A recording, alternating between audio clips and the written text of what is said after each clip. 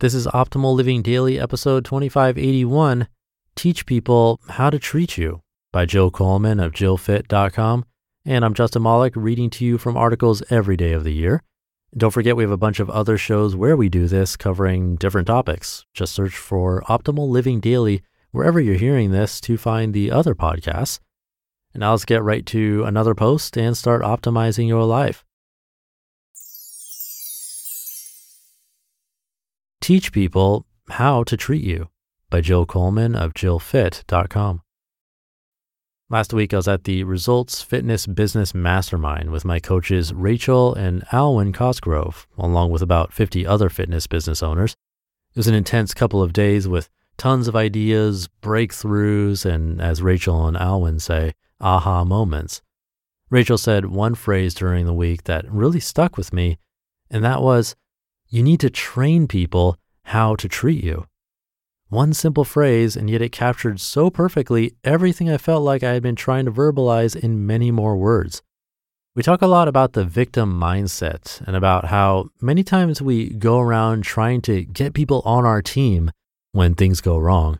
Can you believe this happened to me? Etc.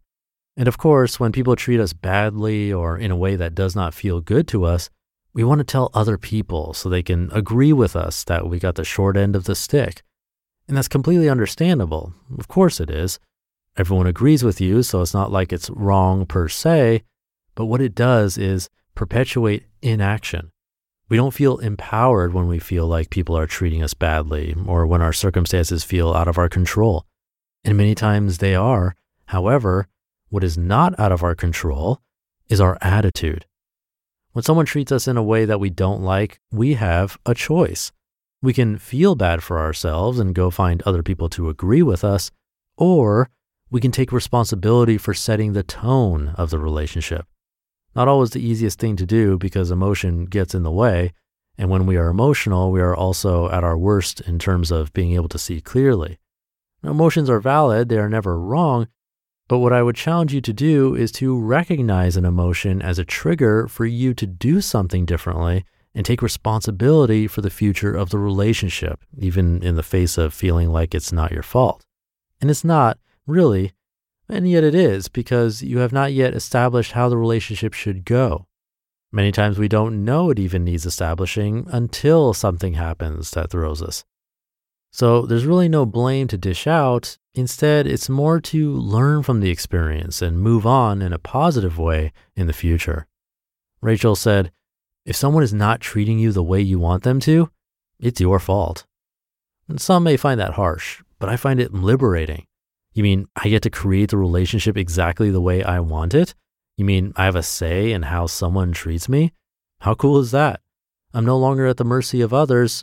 I can take action. In the alternative scenario, victim mindset, I can't do anything because I'm at the mercy of someone else's ill will toward me. Really?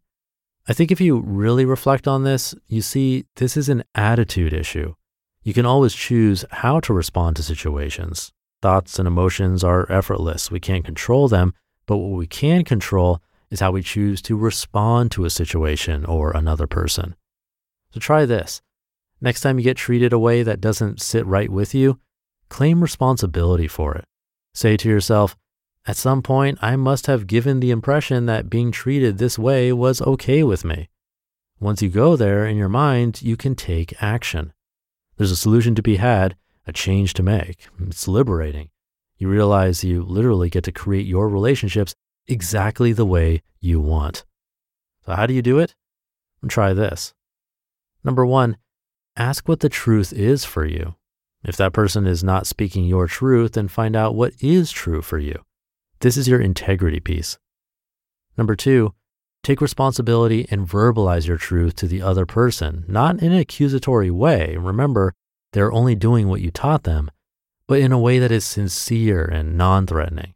You don't have to get mad or blame them. Instead, speak your truth and apologize for having not verbalized your needs sooner. And number three, be consistent with your interactions from that point on. Set up expectations for the other person. Tell them what they can expect from you and be very clear about it. Outline the relationship for them. Teach them how to treat you. Don't blame them. and then practice this new interaction over and over, staying consistent. It's not a better than or right or wrong thing. It's only about making the relationship for yourself, speaking your truth. I hope this was as helpful for you as it was for me. This is a key concept for professionals and a big part of mental fitness.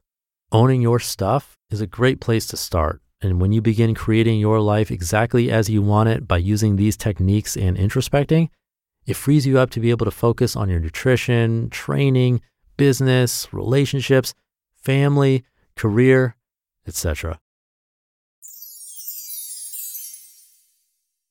You just listened to the post titled, Teach People How to Treat You by Jill Coleman of JillFit.com.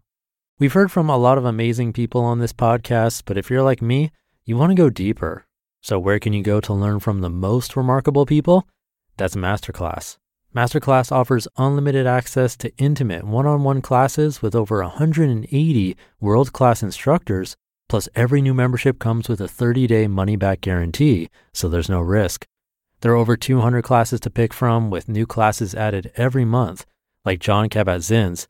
He's a mindfulness expert who teaches you how to incorporate meditation into your everyday life.